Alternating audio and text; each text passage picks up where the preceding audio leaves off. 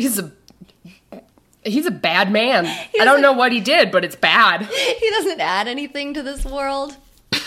Like a mosquito. Much like a mosquito. He's just there. Don't shift your weight. Don't stare. And for God's sake, whatever you do,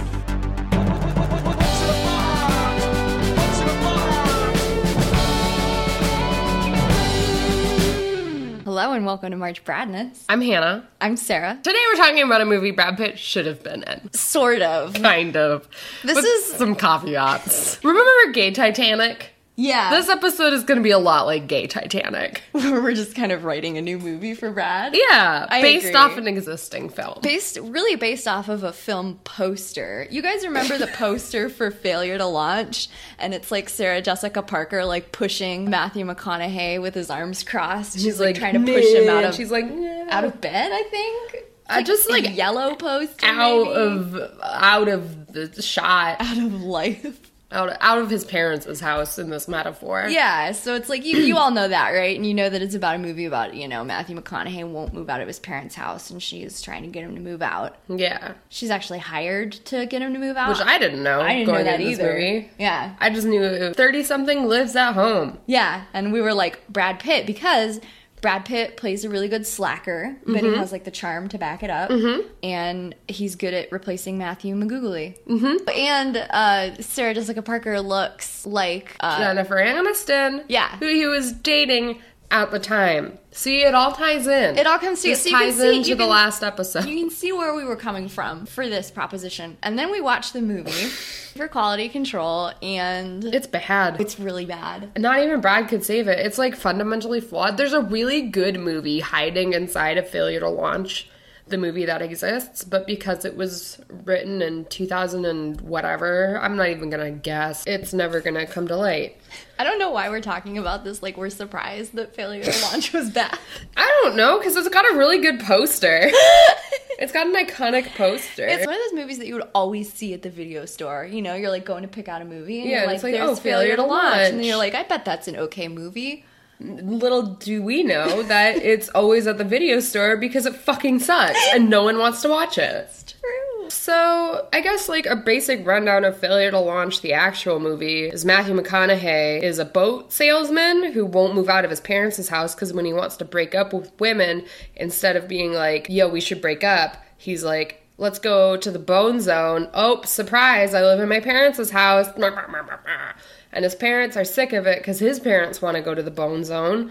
So they hire Sarah Jessica Parker to pretend to fall in love with him so he moves out. But then Sarah Jessica Parker actually falls in love with him because it's a rom-com. And then at the end of the movie, everyone learns a lesson and it's great. Also, Zooey Deschanel is in it. Oh! And she's the best. That's the best part of this whole movie. Zooey Deschanel plays the roommate of Sarah Jessica Parker. She's like manic pixie dream girl, and her quest in this movie is that there's a mockingbird outside of her window that will not shut up, and she's determined to kill it. So she's like trying to buy a gun and like Just slamming back hams. yeah, just drinking the whole time and like talking to herself and like yelling at all of the men that Sarah Jessica Parker keeps bringing around. Yeah. And is just like great. She's great. Just living. So, in the version of this movie that Brad Pitt is in, first of all, Sarah Jessica Parker and Zooey Deschanel are living girlfriends. Duh. Yes. And that's great. And they scam men for a living, because duh. Duh. Sarah Jessica Parker does not fall in love with Matthew McConaughey's character, Trip, which also Anne pointed out, and I agree, is the kind of shitty Brad Pitt character name that really lends credence to this idea. It's true. Brad Pitt, always with the bad names.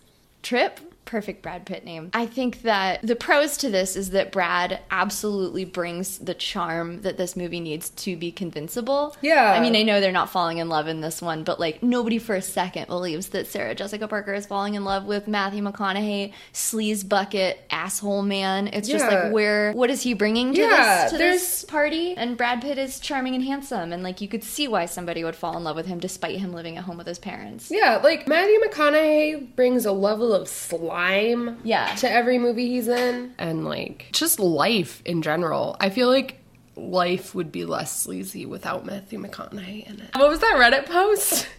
Which Reddit post? The one where they were like, I'm Matthew McConaughey's second cousin. And somebody on Reddit was like, Matthew McConaughey is my second cousin.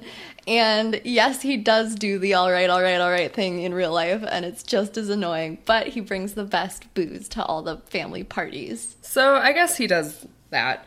Anyway, he contributes. So Brad Pitt is a way better person and thing to look at than Matthew McConaughey. Yeah. Again, super solid loser character like we see in The Mexican. And yeah, like he said, I think it's very believable that Sarah Jessica Parker could fall in love with him despite him living in his parents' house. Cause Brad's so charming. He's so goofy. Yeah, I was going in with a Mexican vibe. I was like, in The Mexican, Brad basically plays that. Yeah. The lovable loser. Yeah. He excels but at also the a lovable hitman. loser. Yeah. But unfortunately, the tone of this movie is just so heavily rom-com in that very specific way where it's just awful. It's so dude bro. It is. It's a dude bro rom-com, which isn't what I want when I watch a rom-com. I want a lady rom-com. It was like War Machine, deeply confused. Yeah. Brad could fit into this movie if it weren't... It's not even, like, self-important. It's so hard to describe the kind of bad that this movie is. It really is. It's just 2001 bad. Yeah. Assuming it's from 2001. I don't know. I guess it doesn't really matter. The moral is that Brad should have been in that movie poster. You know? When you see the movie poster for Failure to Launch and that movie unfolds in front of you, Brad Pitt should have been in your concept for Failure to Launch. Yes. He should not have been in the actual Failure in the to actual Launch. movie. But we are banking on the fact that, like, nobody has seen this movie, or if you do, you just remember it in a distant... Like, vaguely, like, I think Sarah Jessica Parker was in it? Yeah, in which case you can easily put the puzzle piece that is Brad into the movie, replacing Matthew McConaughey. That's really all there is to say about Brad Pitt and Failure to Launch. Yeah, Give him more lovable loser roles, more Brad, less Matthew McConaughey, and his stupid face, leathery body, like a bunch of Slim Jims tied together, like a bunch of hot dogs stuffed into a nylon. Is Matthew McConaughey's blood hot dog water? Hot dog water. Yes, and mosquitoes always flock to him, not just because he's one of them, but also because his blood tastes so sweet and salty, like hot dogs. I'm a vegetarian. So what we're saying is Matthew McConaughey is like a morph suit of hot dogs put together. I think all evidence points to yes.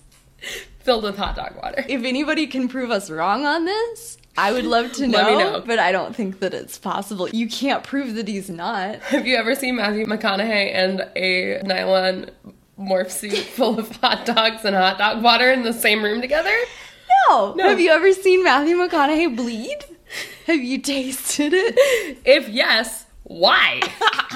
If yes, don't contact us because I don't want to be associated when you get brought down by the FBI. I guess this is another moment too where I feel really compelled to apologize to Matt Damon. You didn't even say anything about him. No, I just feel like he's out there feeling kind of bummy today. Yeah, you know, I feel like Matt Damon might not be having a great day today. Yeah. And Matt, you're a talented gentleman. Yeah. I'm sorry that we rag on you so much in this podcast. Yeah, we like you. You play well off Brad, and you're You're fine. a solid man. You're cool. Matthew McConaughey, I am not sorry. You go put your fucking hot dog leg up your fucking hot dog mouth. I hate you. Holy shit! Hannah is off the rails. The nicest people have the sickest burns. Hot dog water. She's sticking to it. I see the fury in her eyes. She's not to be trifled with.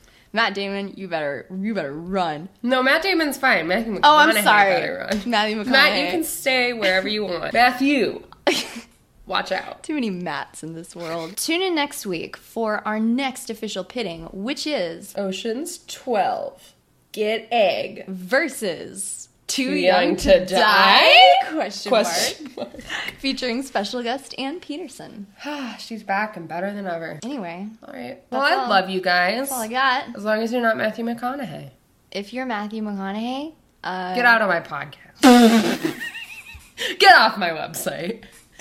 Get out of here. Get out of here, you hot dog water. Hot dog water. Okay, bye. Bye.